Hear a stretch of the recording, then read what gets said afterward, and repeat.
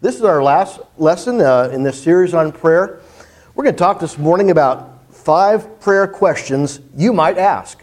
Maybe you've wondered about these things before, or maybe you have been asked about these things, and you get a preview right now of everything we're going to look at, but maybe you thought never to ask, but yeah, that's a good question. We want to be confident about our role in prayer.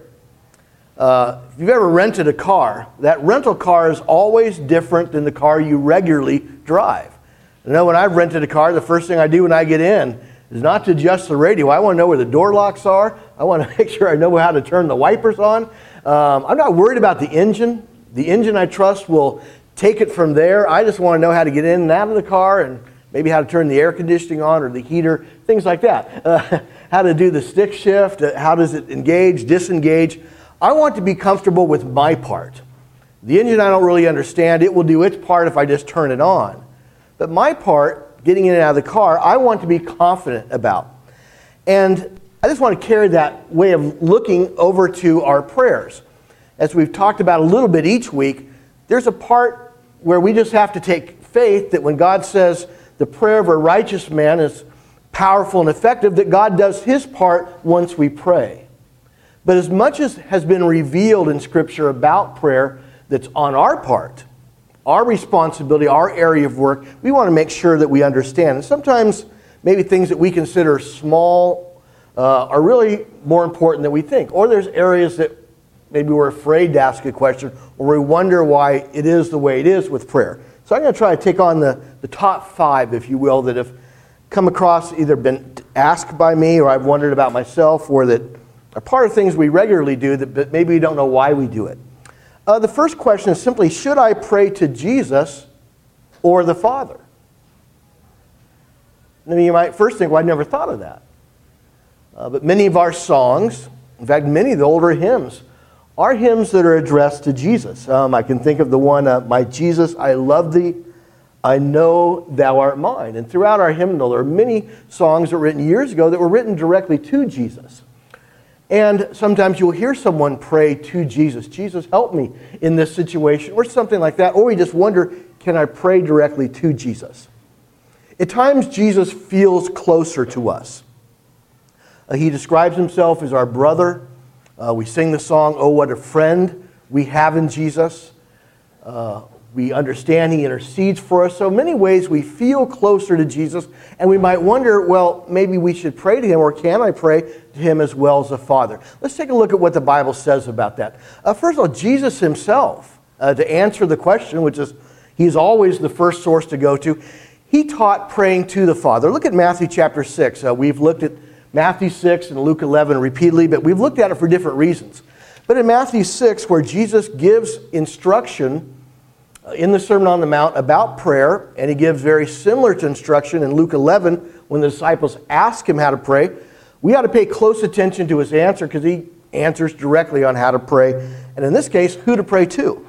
Matthew 6, verse 5, Jesus says, And when you pray, do not be like the hypocrites, for they love to pray standing in the synagogues and on the street corners to be seen by others. Truly I tell you, they have received their reward in full. But when you pray, verse 6, go into your room, close the door, and pray to your Father, who is unseen. Then your Father, who sees what is done in secret, will reward you. And when you pray, do not keep on babbling like the pagans, for they think they will be heard because of their many words. Verse 8, do not be like them, for your Father knows what you need before you ask Him. Verse 9, this then is how you should pray, Our Father in heaven. So clearly Jesus' understanding is, even though one might be inclined to address their personal prayers to Him and want to, He Himself instructs to take those prayers to the Father. And in some way, we ought to say, well, that is the answer right there, regardless of how we feel about Jesus. He instructs that we pray to the Father. And as we look at the broad biblical teaching about Jesus' role, that is understandable. Jesus is always presented in Scripture as the means or access to the Father. He intercedes with the Father on our behalf. We know in 1 John chapter 2, verse 1, Ephesians chapter 2, verse 18, Paul says, for through him, that's Jesus, for through him we have access to the Father by one Spirit. Later on in the lesson we'll talk about praying in Jesus' name and the importance of that, but Jesus is the one who takes our prayers to the Father. He is the one who enables us to pray to the Father, and that is clearly the taught role of the Son of God in Scripture. Even though Jesus is God and the Father is God and the Spirit is also God, they have distinctive roles, and Jesus provides the way to the Father, but we pray to the Father by Jesus' own instruction, and then there's multiple examples of prayers that are addressed directly to the Father. But we do have these examples, and I'll just look at one that some have noticed, where people did pray to Jesus. Look at Acts chapter 7, verse 59.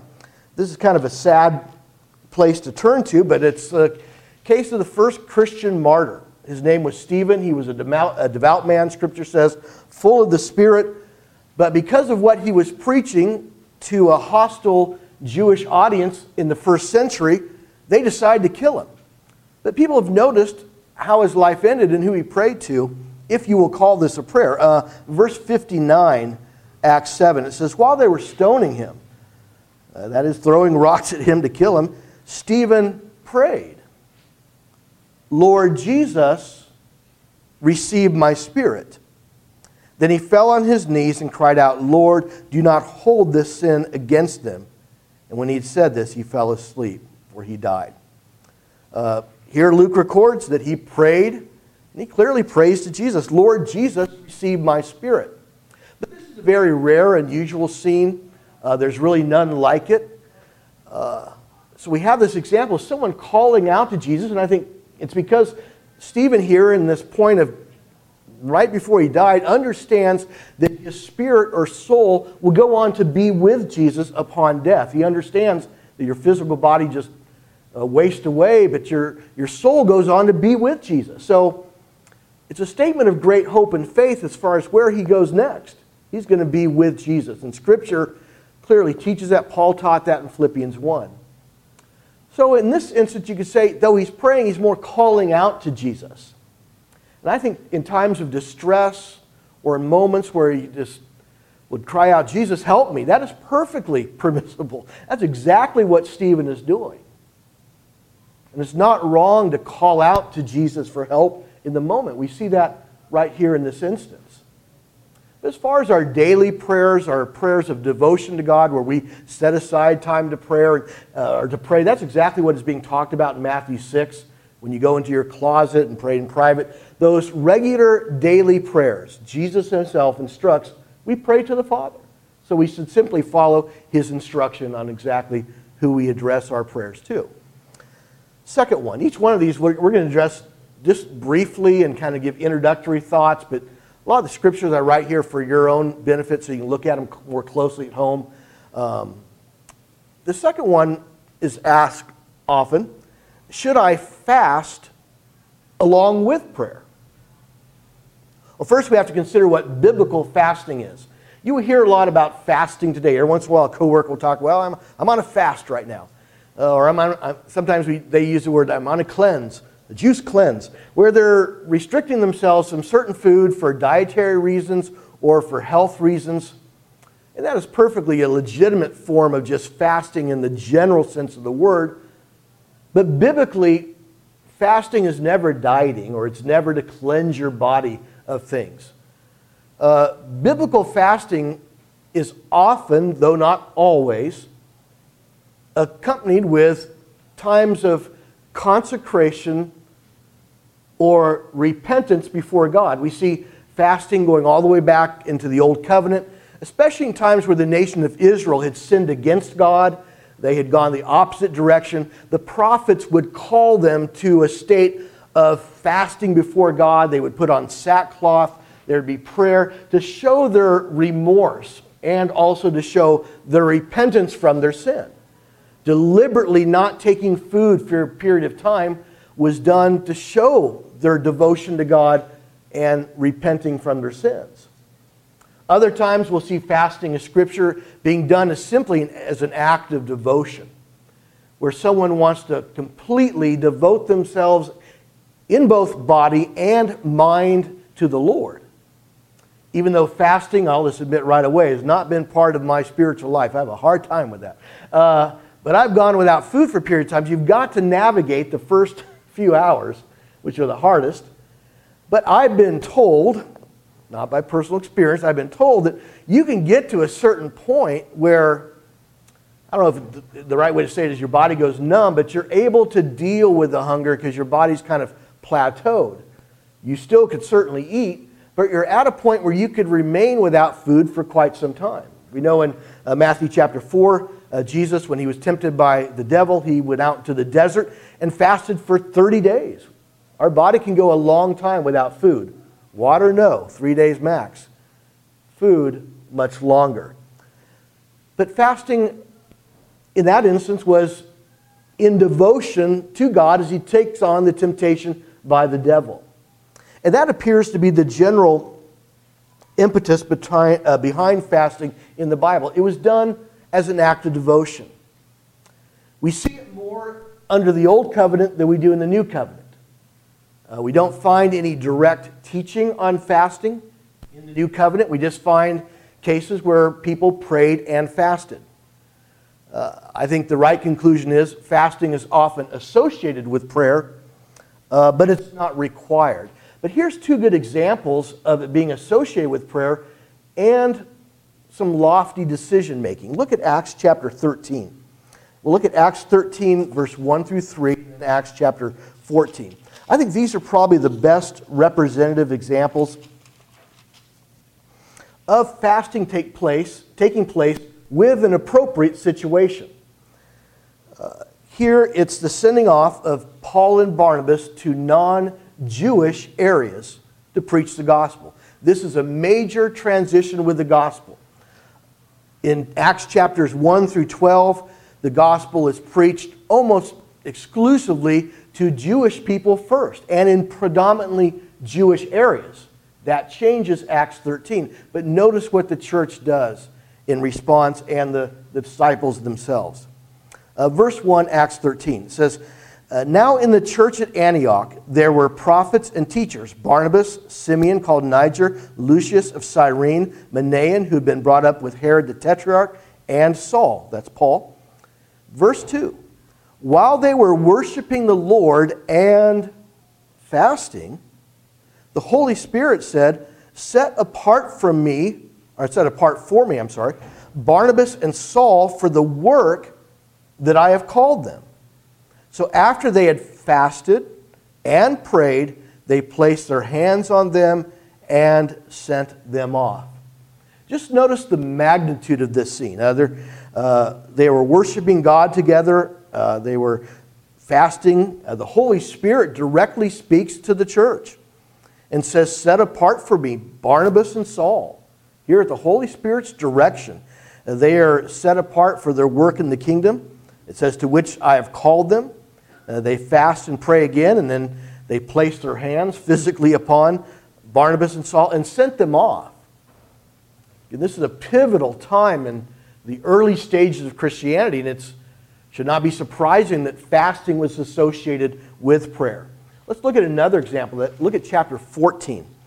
Chapter 14, we'll look at verses 21 through 24. Here, elders are going to be appointed in some of these churches that have just newly been established. But we see both prayer and fasting associated together. Verse 21, Acts 14, it says, They preached the gospel in that city and won a large number of disciples. Then they returned to Lystra, Iconium, Antioch, strengthening the disciples and encouraging them to remain true to the faith. We must go through many hardships to enter the kingdom of God, they said. Verse 23 now. Paul and Barnabas appointed elders for them in each church, and with prayer and fasting committed them to the Lord, in whom they had put their trust. After going through Pisidia, they came into Pamphylia, and when they preached the word in Perga, they went down to Attalia. So we notice here the gospel continues to spread. These churches have been established by Barnabas and Saul. Now they go back to these churches, and they make sure they have elders in each one of them. But in that process of trying to decide who are the qualified individuals to serve as elders, they make sure they engage that process with prayer and fasting.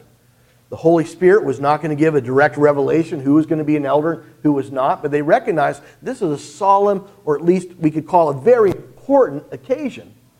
Let's take it seriously, give it a lot of attention the right way. So the withdrawal of food so they could focus, and then prayer was connected. Though fasting has not been part of my life, I'll just admit, when I've talked to those who have, they've relayed that when they did fast, whether it be just for a short period of time or some a longer period of time, it just enabled them to focus on whatever was their challenge, unlike any other time of focusing. I just took their word on that because clearly, biblically, that was taking place, though not mandated. And I think the right conclusion is this is my judgment, that fasting along with prayer, or we should fast along with prayer during times of important decision making. I think it's perfectly appropriate to fast along with prayer during times of important decision making. Churches may have to make decisions about maybe choosing a minister. You might have to make an important decision in your life concerning making a move. And do you leave the comforts of where you live for something completely unknown? Or there might be relationship challenges going on in a marriage or in a family where you're not quite sure what the right thing to do is. Or you know whatever you decide, it's a big decision. Approaching it with a period of time of fasting would certainly be appropriate and be in line with examples that we see biblically. Again, though not mandated all the time, clearly appropriate and seized upon as a good thing to do during times of important decision making. Here's the third area. What about women leading prayer? Sometimes our visitors or long-term guests or our own members will ask, why do women not lead prayer in the assembly? This is a good question, and many churches, many Bible students are examining this, and there are many issues that always need to be looked at, because just because something is a common practice or a traditional practice doesn't always mean it reflects exactly what the Bible teaches. Maybe it does, and we just need to always look at it one way or the other. As I looked at this and knew I was going to devote just 5 minutes to it, I thought, well, what can be said in 5 minutes about something that you could address for 5 weeks? The first thought that kind of emerged in my thinking is that prayer should be seen as being offered or expressed, but not led. I thought about that, the idea of, well, can both men and women lead prayer? Or who can lead prayer? And I thought, well, that word leading, unless I've missed it in Scripture, I don't find the idea of leading. Now, I know someone will know what I mean if I ask someone, Sanjay, could you lead prayer? He will know exactly what I mean. That means speak in the assembly for everyone else. But sometimes the word leading carries a lot of extra ideas that may not be associated with prayer at all. A lot of times the idea of leading means a leader. And sometimes people, when they think of leaders, they think of men only or something like that. There's a lot of vestiges from past concepts of masculinity and male roles where some will associate with leading the idea that only certain groups can do this, or only certain people of certain stature in the church can do something because you're leading the group. Again, unless I've missed it somewhere, that's not really an idea associated with prayer. You might have one person representing the group in prayer, but the idea of someone leading it and have to be of a certain gender, I do not find that in Scripture. And even the concept of prayer, we're praying to the Father, and we're praying through Jesus, and our prayers are simply being offered. I might ask someone, could you offer a prayer to the Father on our behalf? Or I might ask someone, and probably change my own language to get rid of the idea of leading, and say, could you please express a prayer to the Father? That gets rid of the idea that someone's taking charge in the prayer, because that's not really what's happening at all. Someone may be representing the group and speaking the concerns of the group, but prayer doesn't have the idea of someone doing anything authoritative over anyone. It's simply something where someone speaks to God. So I think that's a clarifying thing as we're trying to get a biblical understanding. Also, we find in Scripture that women openly prayed in church assemblies. Let's look at these. Acts chapter 1.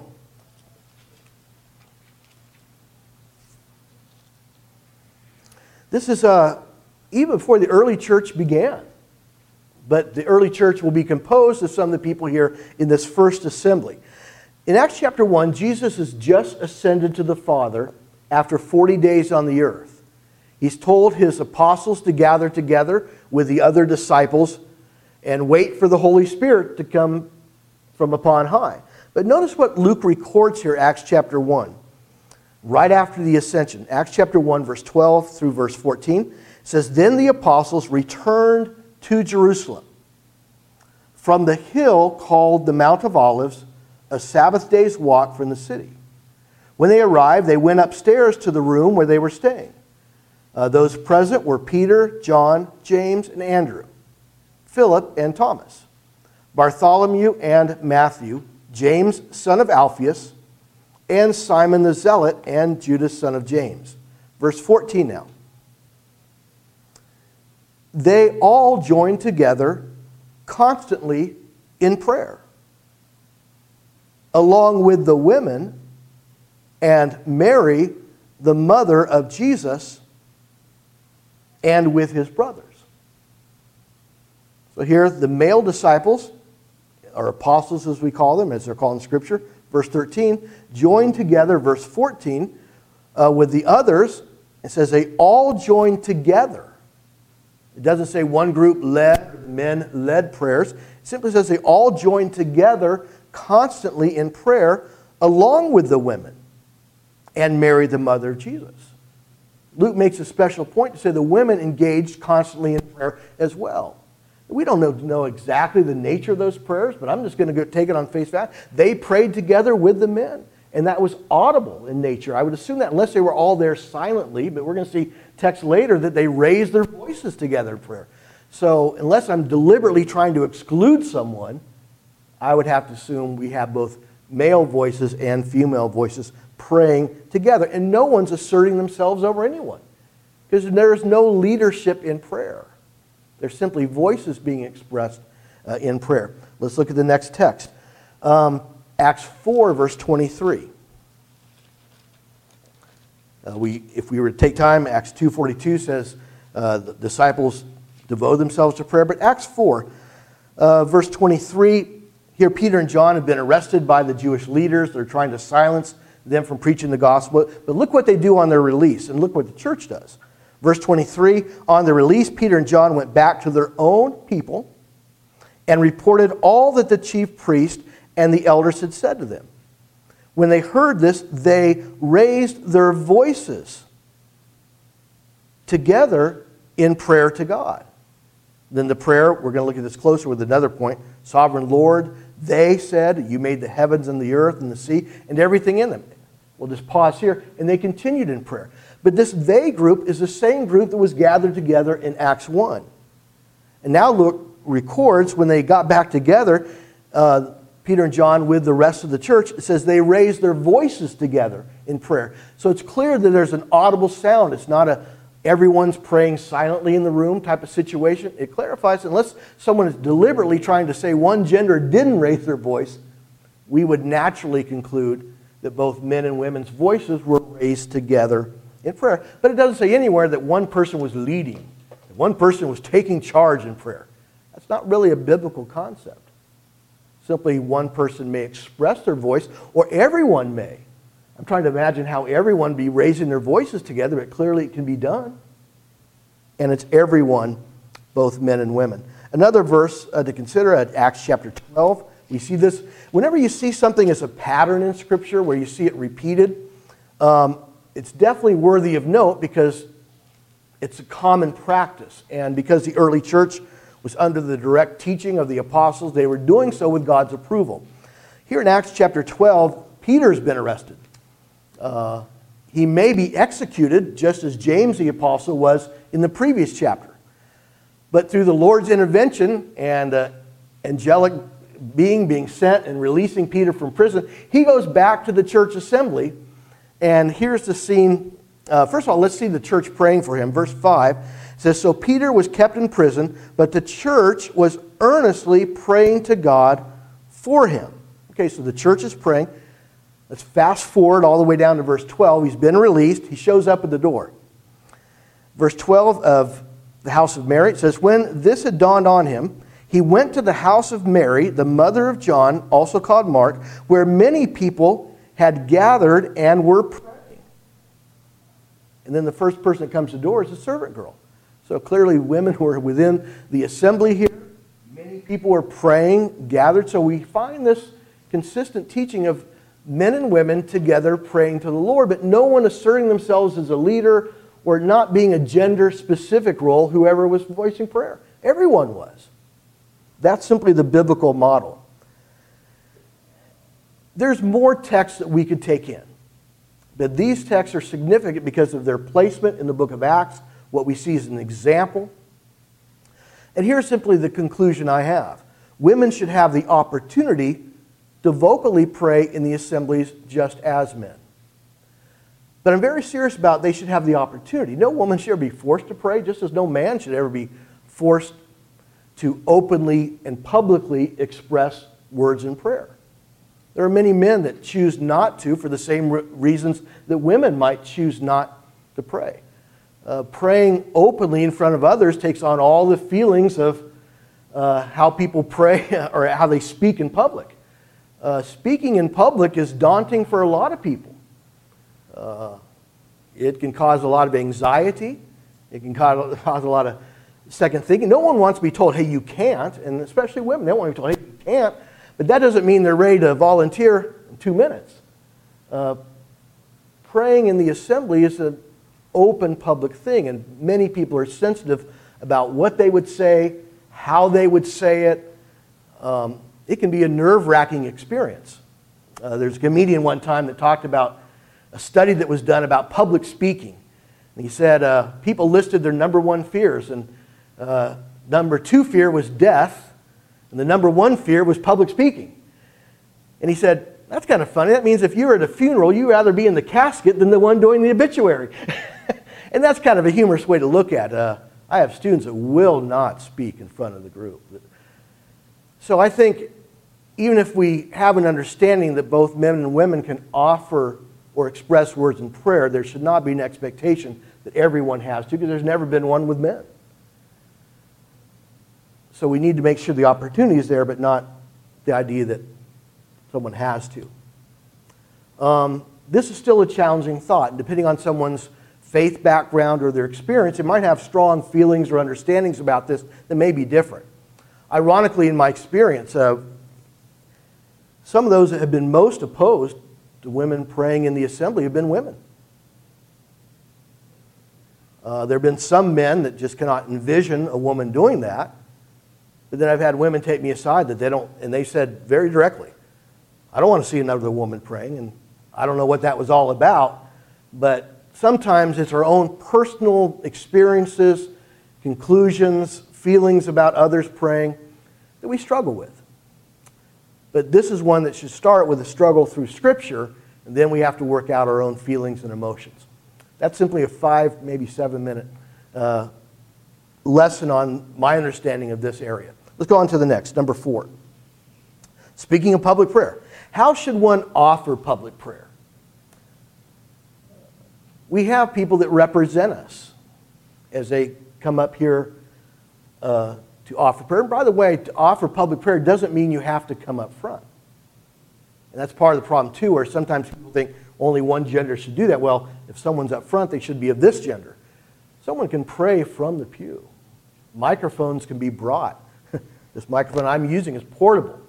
If someone would like to pray, but they just feel like coming up here, this would be overwhelming, either for people listening or for themselves, praying can happen from the pew, and maybe we should make that very clear. But how should one offer prayer in public?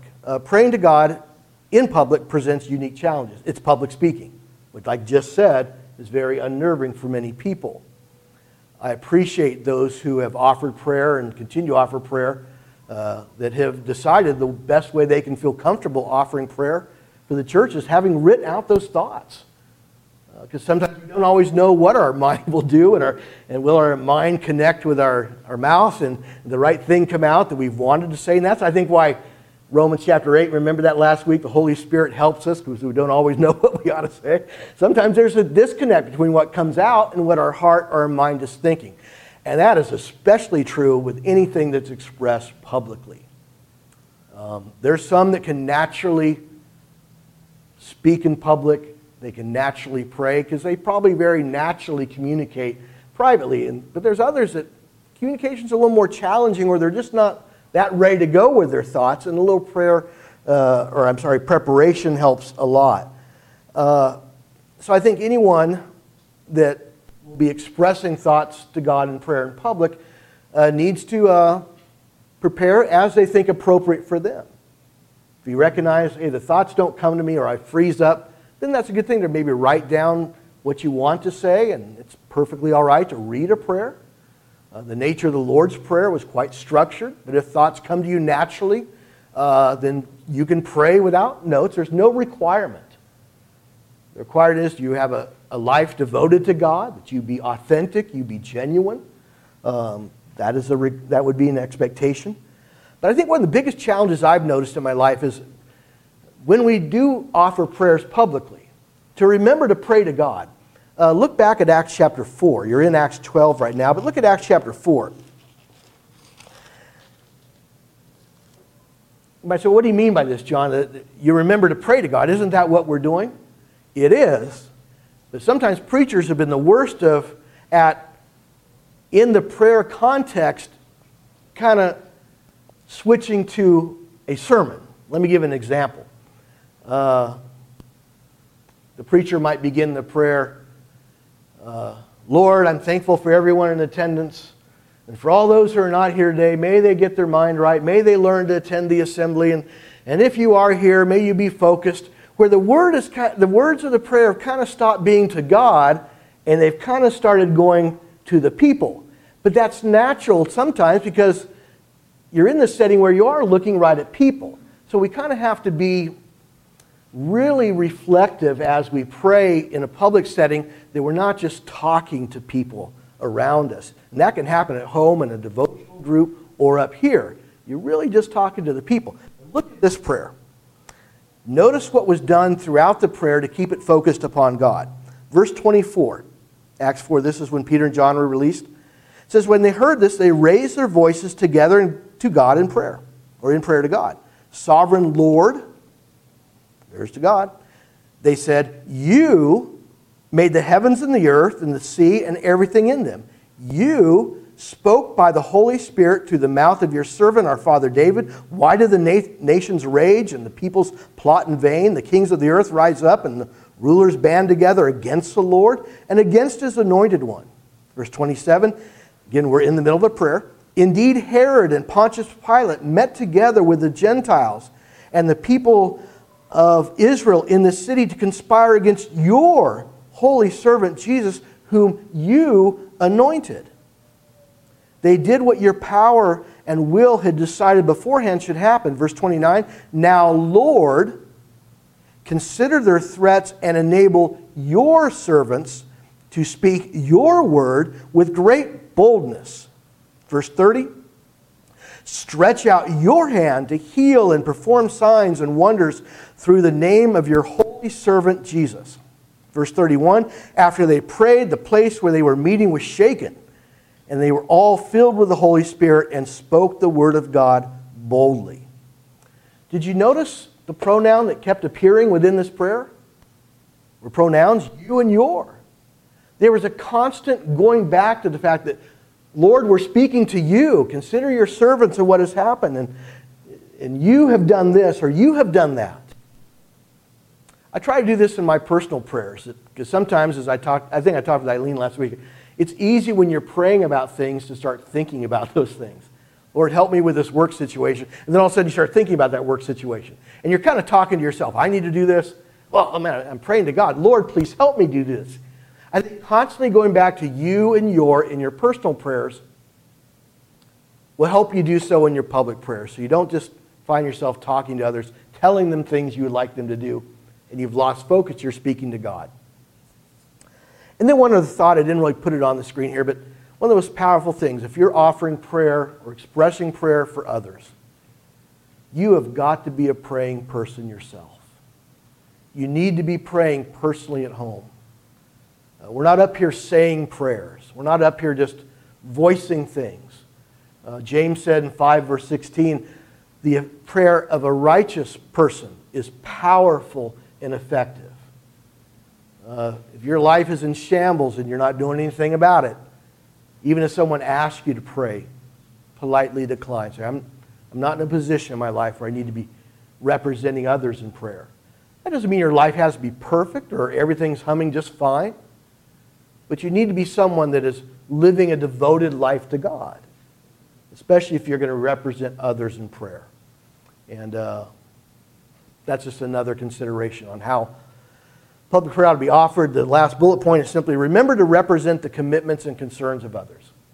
Commitments are simply that we are devoted followers of God, and we pray as such. And we might pray, Lord, help us to be devoted. Help us to be of sound teaching in our communication with others. Lord, help us to work on sin. Lord, help us to work on taking on the character attributes. Those are the commitments we all have. So when you pray, ask for those commitments. The concerns of others. We have prayers where we take prayer requests and we remember specific people that have asked for prayer or that might be sick. You're praying in public, remember to take on those things. Sometimes I've heard, again, preachers tend to be the most guilty of this, even before their sermon. Lord, help me to, and well, you're praying on behalf of others, but it's kind of become inward focused in ways like that. So we're praying for others. So that's a primary concern in public prayer. Last one, number 5. Why say in Jesus' name or amen at the end of the prayer? First of all, we're not going to look at all these texts, but these are a lot that represent an answer to these questions. I've heard all my life people end prayers by saying, in Jesus' name we pray, amen. I've said this many times. Or I might say in my prayer, through Jesus I pray. Here's the most direct text kind of supporting the idea. John chapter 14, verse 13 and 14. Here Jesus was speaking just to his inner circle of disciples that would later become his apostles. But he gives this idea where someone could literally say, in Jesus' name I pray. Jesus says to his inner circle, verse 13 of chapter 14, and I will do whatever you ask in my name, so that the Father may be glorified in the Son. Verse 14, you may ask me anything or for anything in my name, and I will do it. So here repeat in 2 places, or in one text to one group, he says twice, pray something in my name. Now he's not saying here's a formula, or here's some magic words to say that will suddenly legitimize the prayer or jettison up to the Father. That's not why we say in Jesus' name at the end. But what we're saying, and this is what Jesus is teaching, is when we say in Jesus' name or through Jesus I pray, we're saying by his authority or through his intervention we pray. Remember Ephesians 2 verse 18, it's through Jesus we have access to the Father. Hebrews chapter 7 verse 25, the writer says, Jesus ever lives to make intercession for us. He is our ambassador, if you will, to the Father. He takes our prayers to the Father.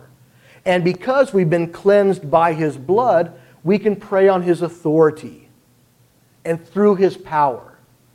So what we're really doing when we're saying, if we say it the right way, in Jesus' name we pray, we're praying through his authority or through his work as our advocate or our intermediary.